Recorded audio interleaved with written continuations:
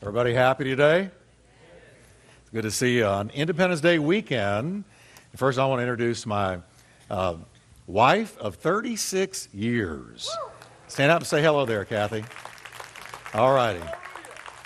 She's the better half. She looks better than me. Amen? How many of you men can say that? All righty.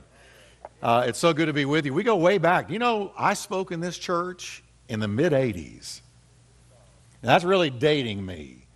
But way back in the mid-'80s, there was another pastor, and I was here a few months ago. So we've kind of seen this church evolve, and we sure love Pastor John and Linnell, and they've done a great, great job. He's a real man of God, upright, walks with the Lord, and I thank God for his example. And isn't Linnell something? She goes through all that she goes through and then goes on the mission field right in the middle of it. So she's a firebrand. And Kathy went with her this last time to Haiti and had a great, great time. How many of you have ever been offended? Anybody ever been offended? The rest of you, you're offending me because you're lying to me. No, I'm kidding. You've been offended. Let me see. Somebody hurt your feelings and you got mad. All right. I brought a couple of books with me. I just want to show them to you real quickly. Making It Right When You Feel Wrong is the first book that I published with Baker Bookhouse. This is on how to get disentangled from an offense. Because an offense can take you right out of the race. An offense can get you out of church, out of prayer, out of the Bible, out of your walk with God. And it turns into a root of bitterness. So this will show you how to avoid getting offended in the first place or staying offended. And then if you get offended, how to disentangle it. Then another one I brought, the windshield is bigger than the rearview mirror. How many of you have ever made a mistake? The rest of you just made one by not telling me the truth. Right. Now here we go. All right. If you're not careful, you make mistakes. We have a tendency to live life looking in the rearview mirror. Man, if I just hadn't done that, hadn't gone there, hadn't said that. And you can either live life in the rearview mirror or you can live life looking through the windshield of God's purpose for you. So this is all about no matter what's happened to you, you can still move forward in God's purpose. And then I brought a couple of tape series, only ones that just really, really did well. We're on just shy of 100 radio stations around the country. And these series have just resonated with people. This one is how to disarm your giants. I think I talk about 10 giants, if I'm remembering right. 10 different giants. Discouragement, anxiety, offense, anger, condemnation, temptation, intimidation, lust, depression. So this will really encourage you and show you how to beat that giant. How many of you believe that God wants us to defeat the giants in our life? Amen? And don't we have a giant killer on the inside of us? All righty. I'm going to ask you to stand with me just for the reading of these verses. And I want to talk to you today about something called the Chariots of Iron. Chariots of Iron. And we're going to look first at Joshua and then at Judges. And as I read these verses, notice with me how many times the word chariot is mentioned. And there's a reason for that. And not just a chariot, but chariot of iron. So let's read these together. Joshua 17, starting at verse 16. The children of Israel are taking the promised land. And the children of Joseph said to Joshua, "The mountain country is not enough for us, and all the Canaanites who dwell in the land of the valley have" what? Now, before he goes to the next verse, let me just point out, they're saying this with angst in their heart. They're concerned about this. As a matter of fact, they're afraid and intimidated by these chariots of iron. Okay? So Joshua hears this. Now, I want you to look at what Joshua responds with in verse 17. And Joshua spoke to the house of Joseph, to Ephraim and Manasseh, and here's what he said to them. I love this. You are a great people, and you have great power. You shall not have only one lot, but then verse 18, but the mountain country shall be yours, although it's wooded. In other words, although there's all kinds of obstacles, you're going to cut the obstacles down. And its farthest extent shall be yours, for you shall drive out the Canaanites, though they have. Okay? And are strong. So what is Joshua's response to them? Big deal. So what if they've got iron chariots? You ought not be intimidated, but you ought to know that God's going to take those things for you, and you're going to win the battle. So can you say with me, they had a word from God? I mean, without a doubt. But then it came down to the rubber meeting the road. They went into the promised land, and they faced these iron chariots in Judges, right at the beginning of the book of Judges. And I want you to notice what happened. Verse 19, so the Lord was with Judah, and they drove out the mountaineers, so far so good. But they could not drive out the inhabitants of the lowland because they had... Oh, wait a minute, something's wrong here because God told them they could do it. So when we read they could not, let me paraphrase that. They could not because they would not. And they would not because they were looking at their enemy through eyes of fear and not eyes of faith. So what they could have done and should have done, they didn't do. And so they yielded some of the land to the enemy and did not fulfill all of their destiny. Now, Paul said, the Holy Spirit gave us these stories in the Old Testament so that we would learn from them and not make the same mistakes. So I'm preaching today and teaching today on the fact that all of us face chariots of iron, and we're not going to do what they did. We're going to take the word of God, the promise of God, and we're going to defeat them. We're not going to bow, break, or back down. We're not going to yield land to the enemy, but we're going to take the chariots of iron. Amen? Let's pray. Father, we thank you right now for the word of God and pray that you will show yourself mighty. Lord, I believe that many in this congregation are facing their own iron chariots. And I pray that this will be a word that will inspire their faith and, Lord, bring them a victory. And I thank you for it in Jesus' name. Hallelujah. Now turn to your neighbor and tell him, your chariot is coming down. Amen. Let's talk about this for a minute. Now, Israel is going into the promised land, as I've already shared with you. The context here is that they're taking city by city, town by town, square foot by square foot of what God had promised them. But here was their problem in their own natural eyes, that they were foot soldiers only. They did not have chariots. As a matter of fact, Israel didn't have chariots until the time of David, and that was way down the road from here. So until David came, they didn't have chariots. They were trained in hand-to-hand combat, spear to spear, sword to sword, and they were very good at foot soldiering, but they did not have chariots. And chariots were sort of the tanks of that day. If you had chariots, then you had superiority when it came to battles. If you didn't have chariots, then you were one leg down, unless you were God's people, because God's people had the Almighty God with them. But in the natural, naturally speaking, if you didn't have chariots, you were at a real disadvantage. And so Israel felt like when they looked at these, not only chariots, but chariots of iron, then they said, man, I feel like I've got a squirt gun and I'm squirting it at a forest fire. How are we going to win? And so Joshua gave them this word. You are, you have, you shall. Can you say that with me? You are, you have, you shall. Let's personalize it. I am, I have, I shall. Isn't that a good word? Now, the Holy Spirit, in giving us the Bible, made a real point of every time pointing out not only did they have chariots, but they were made of iron. They were iron chariots. And if that didn't matter, the Holy Spirit would not have moved on the writer to put that down.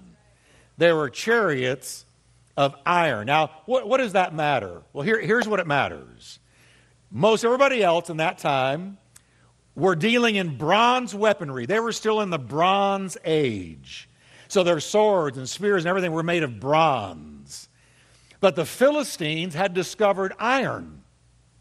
And so they had moved on into the Iron Age, which eventually everybody would do, but they were among the first. So their weapons were simply of stronger stuff than the bronze weapons. Let me give you an example. When an iron sword would strike up against a bronze sword, it would cut the bronze sword in half. Just break it. When an iron sword came down on a bronze helmet, it would go through it like butter and into the skull of the enemy and kill them. If you had iron weaponry, you had another leg up in warfare. So not only did the Canaanites who were dwelling in the land have chariots, but they were made of iron. Now, how many of you have ever seen Ben-Hur? Remember Ben-Hur and those chariot battles? And remember on the sides of those wheels, they had those razor blade-like skiths, those really awesome-looking things that when they would drive their chariots against the enemy, they would cut through anything because of what was on those wheels. It might have been something like that. And so Israel looks at these iron chariots and they said, oh no, what are we going to do? Because not only do they have chariots, they have iron chariots. We have no weapon that can even begin to defeat them, and they forgot that they had God on their side. Now, these iron chariots, for me, represent something. They represent trials that you and I face.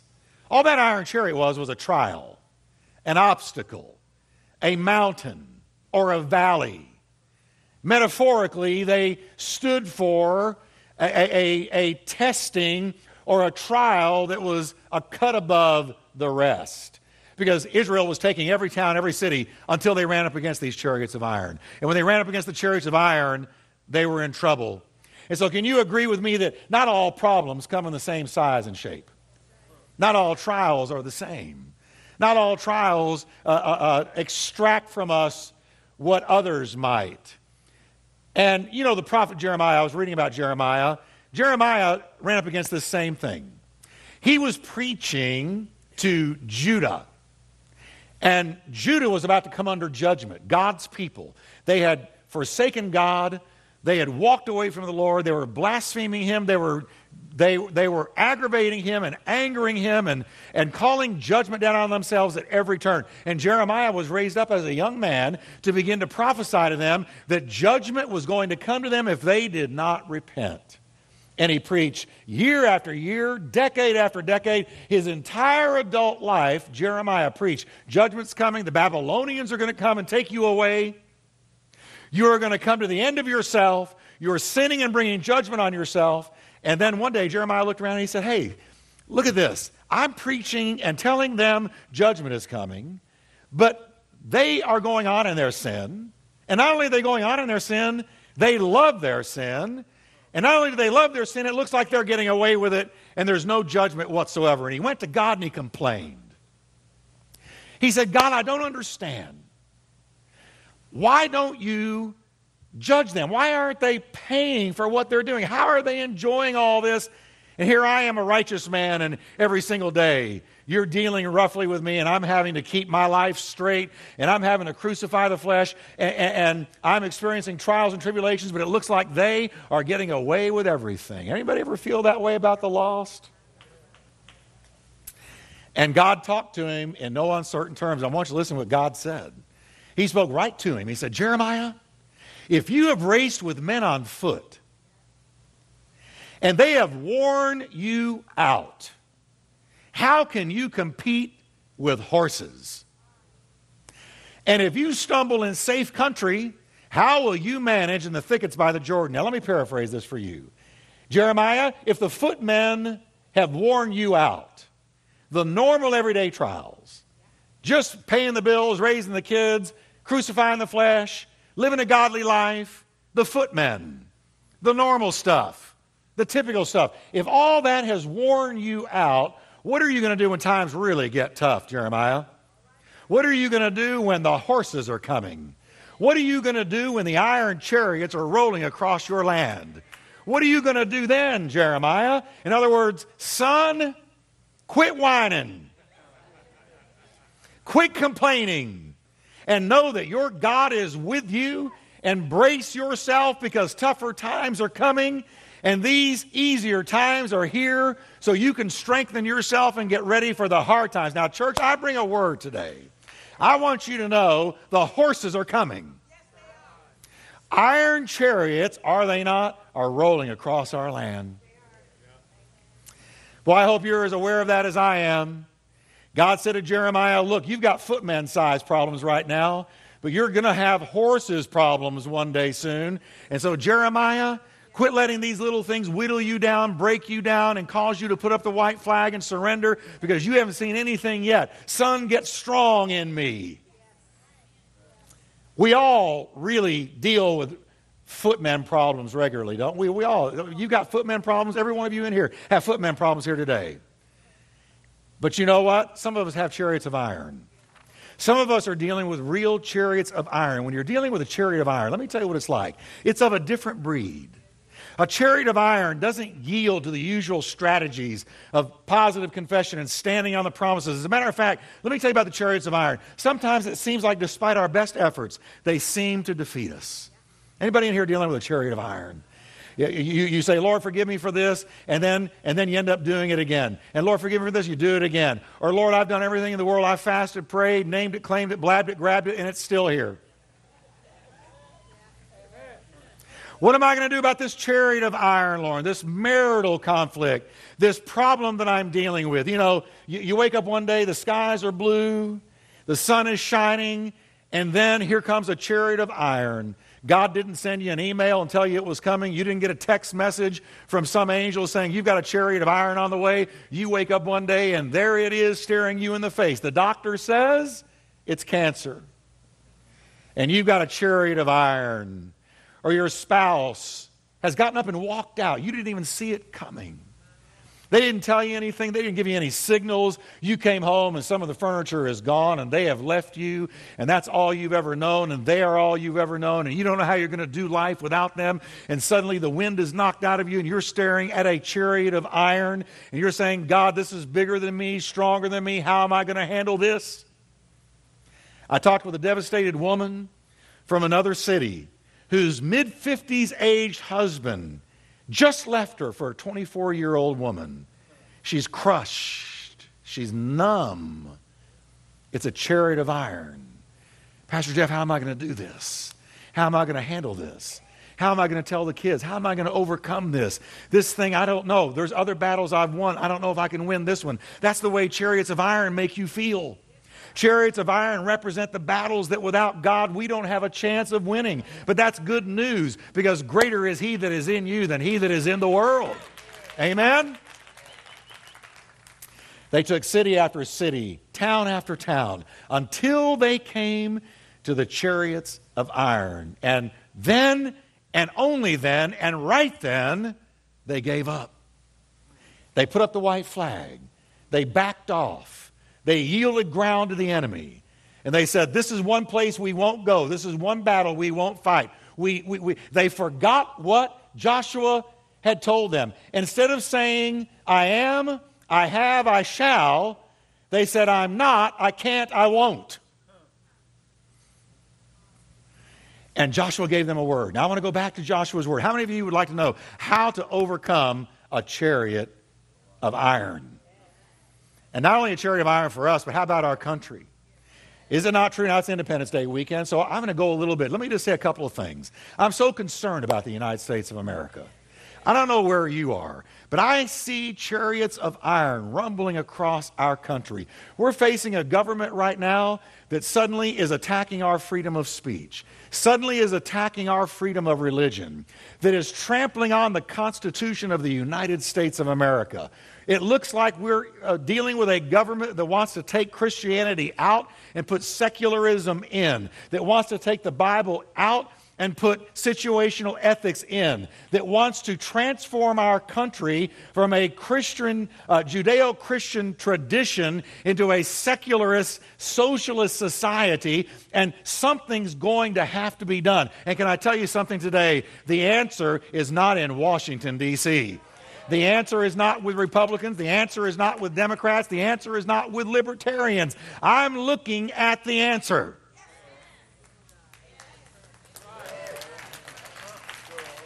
You say, what are you talking about, Pastor Jeff? If my people who are called by my name will humble themselves and pray and seek my face and turn from their wicked ways, then, everybody say then I will hear from heaven. then I will forgive their sin, and then I will heal their land. So the answer to America is the church of the Lord Jesus Christ, seeking his face and doing what I'm about to tell you. So what did he say to them? He said, let me tell you how you defeat these chariots of iron before you even confront them. I'm going to read the verse again. Joshua spoke to the house of Joseph, to Ephraim and Manasseh, and he said, you are a great people. Can you say with me, I am a great people? Say with me, we are a great people. And he said, you have great power. And then he said, you shall drive out the Canaanites, though they have iron chariots and are strong. Let me deal with these one at a time. First, he defined them. He said, you are. Anytime somebody or something says to you and me, you are, they're defining you. And folks, do you know how important it is who or what we allow to define us?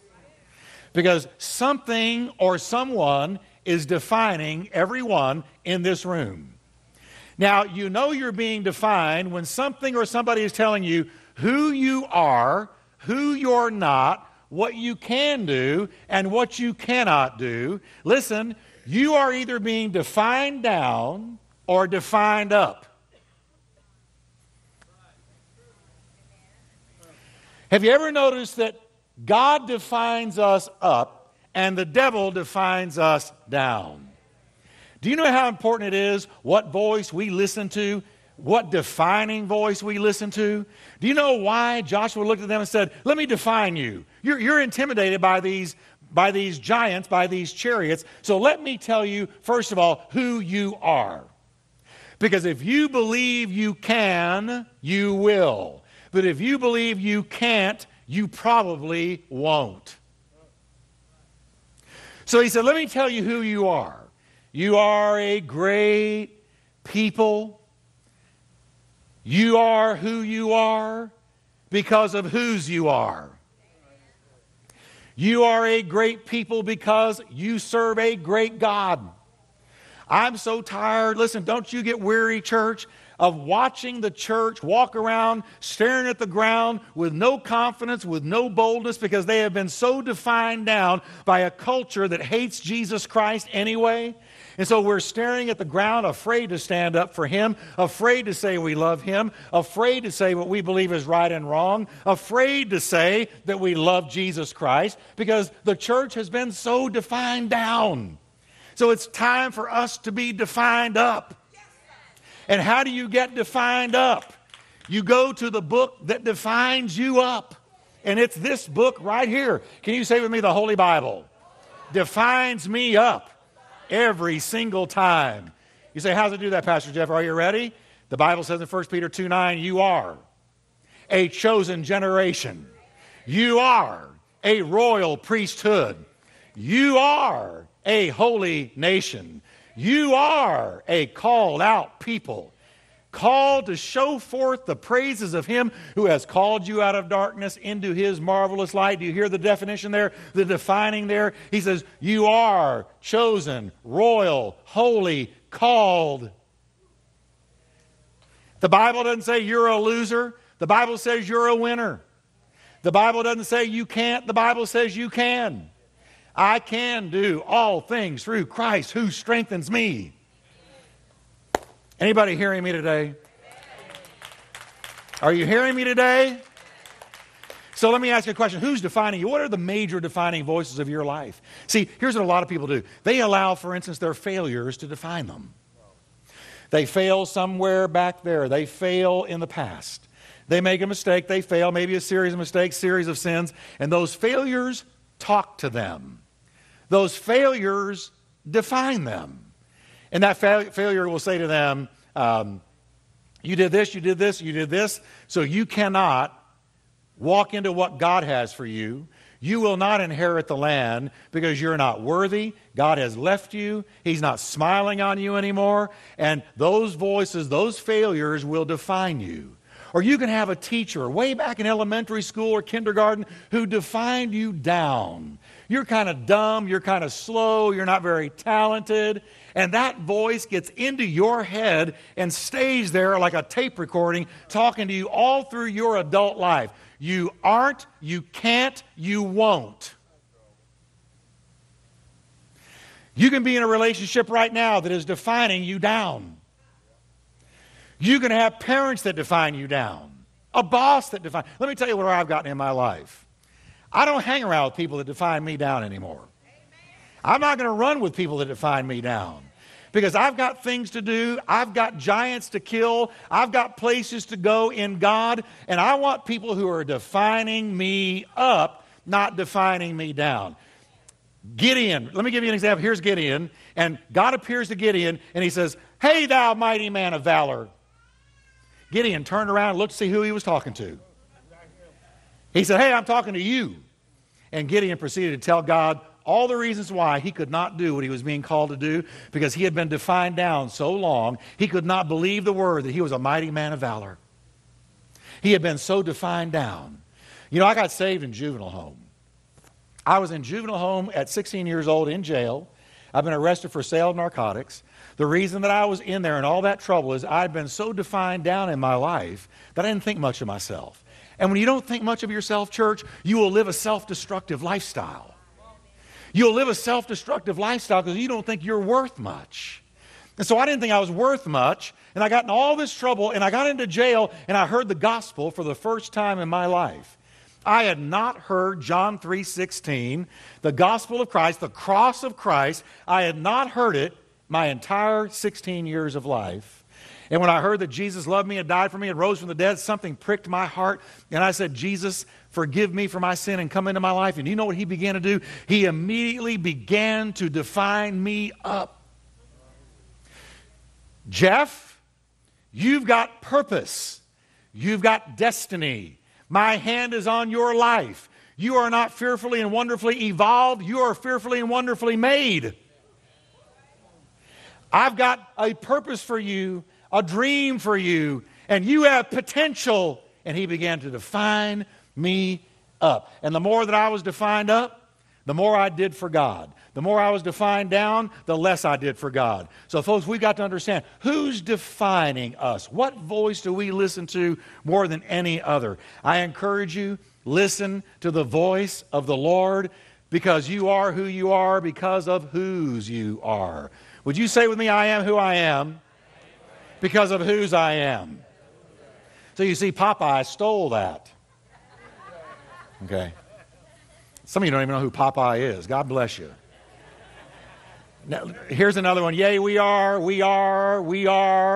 more than conquerors through him who loved us. You are the ones chosen by God, chosen for the high calling of priestly work, chosen to be a holy people, God's instruments to do his work and speak out for him, to tell others of the night and day difference he made for you, from nothing to something, from rejected to accepted. That's who you are.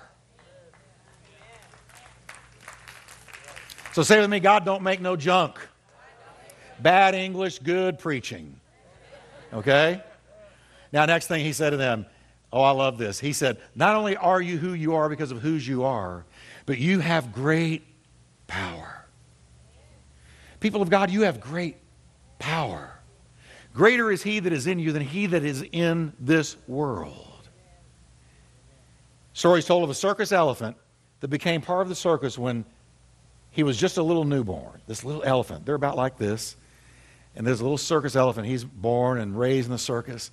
And when he was young, they chained his leg to a stake that was just a few inches in the ground. And so this elephant began to grow. And in and out of the circus he would go. He would go in there and do his part under the big tent, come back out, and they would chain his leg again. He grew. He grew. He grew. He grew. But they chained his leg to the same stake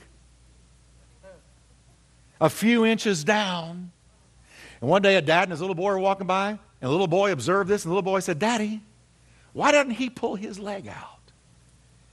The dad said, because he doesn't believe he can.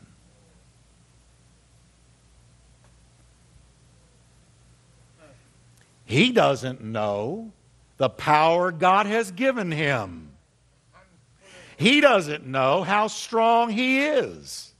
Now, how many Christians who have been in God 5 years, 10 years, 15 years, 20 years, have their legs, have their lives, have their freedom chained to a little stake a few inches down, and if they knew who they were because of whose they are, and they knew the great power that God had given them, they would pull that thing out today and walk free.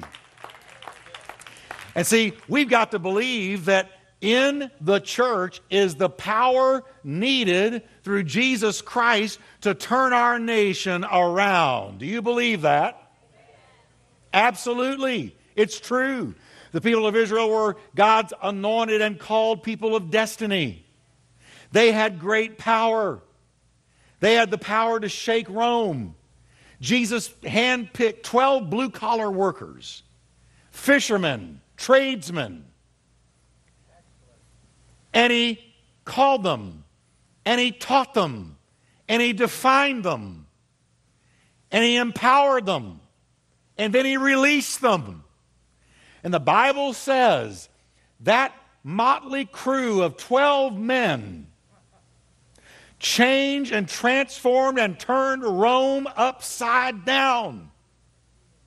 Not by might, not by power, but by the Spirit of God that rested on them.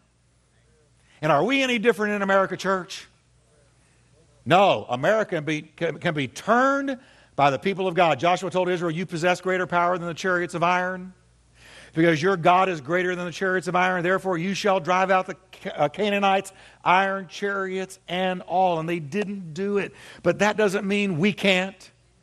I want to tell you today, God's got a plan for the chariot in your life, and that is to bring it down and give you the victory. Paul said, I can do all things through Jesus Christ, who strengthens me.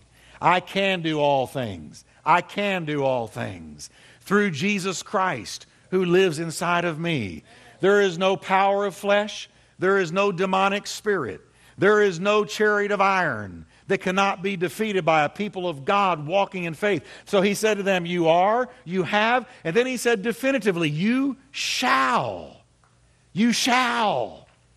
Drive them out because of whose they were and who they were and superior power of their God. Joshua said, it's not a maybe so, hope so, perhaps so, but you shall definitively, no questions asked, drive them out. The battle is yours to take. God will give you the victory in spite of the fact that your enemy is strong and has iron chariots. Your God is stronger. It was only when they lost sight of whose they were, watch this, and who they were, and the great power that was theirs through God, that they failed. What did Jesus say? Be it unto you according to your faith. You know, when it comes to the things of faith, there are times when you've got the promise, but then you've got to move forward in faith. You've got to take steps of action. They heard the promise that they would defeat the chariots of iron, but the Bible says, listen to this, very telling. Quote, the word they heard did not profit them, not being mixed with faith in those who heard it. There's two kinds of people in here today. I know this. I've been preaching a long time. Two kinds of people are here. There's people who are going to say, man, that was a great word, Pastor Jeff. I really appreciate that. It encouraged me. And you really worked up a sweat, and I liked watching you sweat. So I'm going to go out and God bless you and have a great week. And they're not going to do what they heard. They're going to stay defeated. But then there's another group that are hearing what I'm saying. They're going, you know, I've got a chariot of iron in my life. And I am so sick of this thing running roughshod over me. I am so tired of what this enemy, this chariot is doing to me, that I'm ready to make a change. So I'm going to take what I heard and I'm going to mix it with faith. And that means I'm going forward against it. I'm not going to live a life of retreat. I'm going to live a life of aggression. And I'm going to battle this thing in the name of the Lord. And I'm bringing this chariot of iron down. And then I'm not going to stop there, because freed people free people. Amen?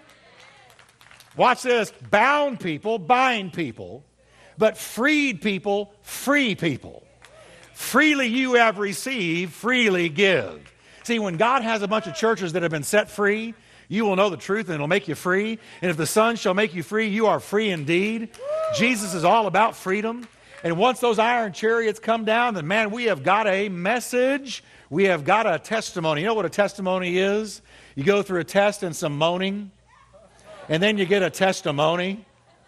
And I love testimonies. You go through a test with those iron chariots with some moaning, but when you come out on the other side, you come out free indeed. And when you come out free indeed, then you're able to go out and free other people indeed.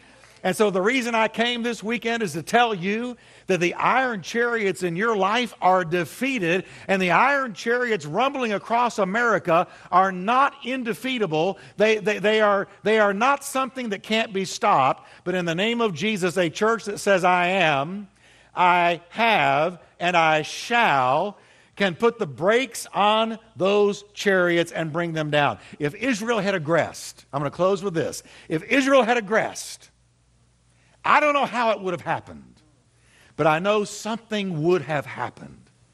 Because every time they moved forward in faith, the walls of Jericho fell. The giants were defeated. They took city after city, town after town, victory after victory. Something supernatural would have happened if they had just taken the word of God and gone against those chariots. Maybe the wheels would have fallen off. Maybe the drivers would have been defeated or killed by some angel of God. We don't know. But I do know if they'd stepped forward, it would have been unto them according to their faith, and God would have given them the victory. So let me ask you a question today. Have you got an iron chariot in your life? Seemingly insurmountable marital problems, alcohol, drugs, pornography, a really negative self-image where you need to be defined up. Something that keeps blocking you from the destiny that God's got for you. Every time you get close, it raises its head and looks at you and defeats you.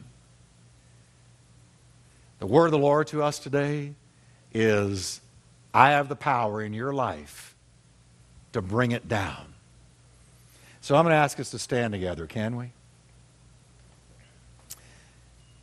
And I so appreciate your attentiveness and your willingness to listen to a preacher from Fort Worth.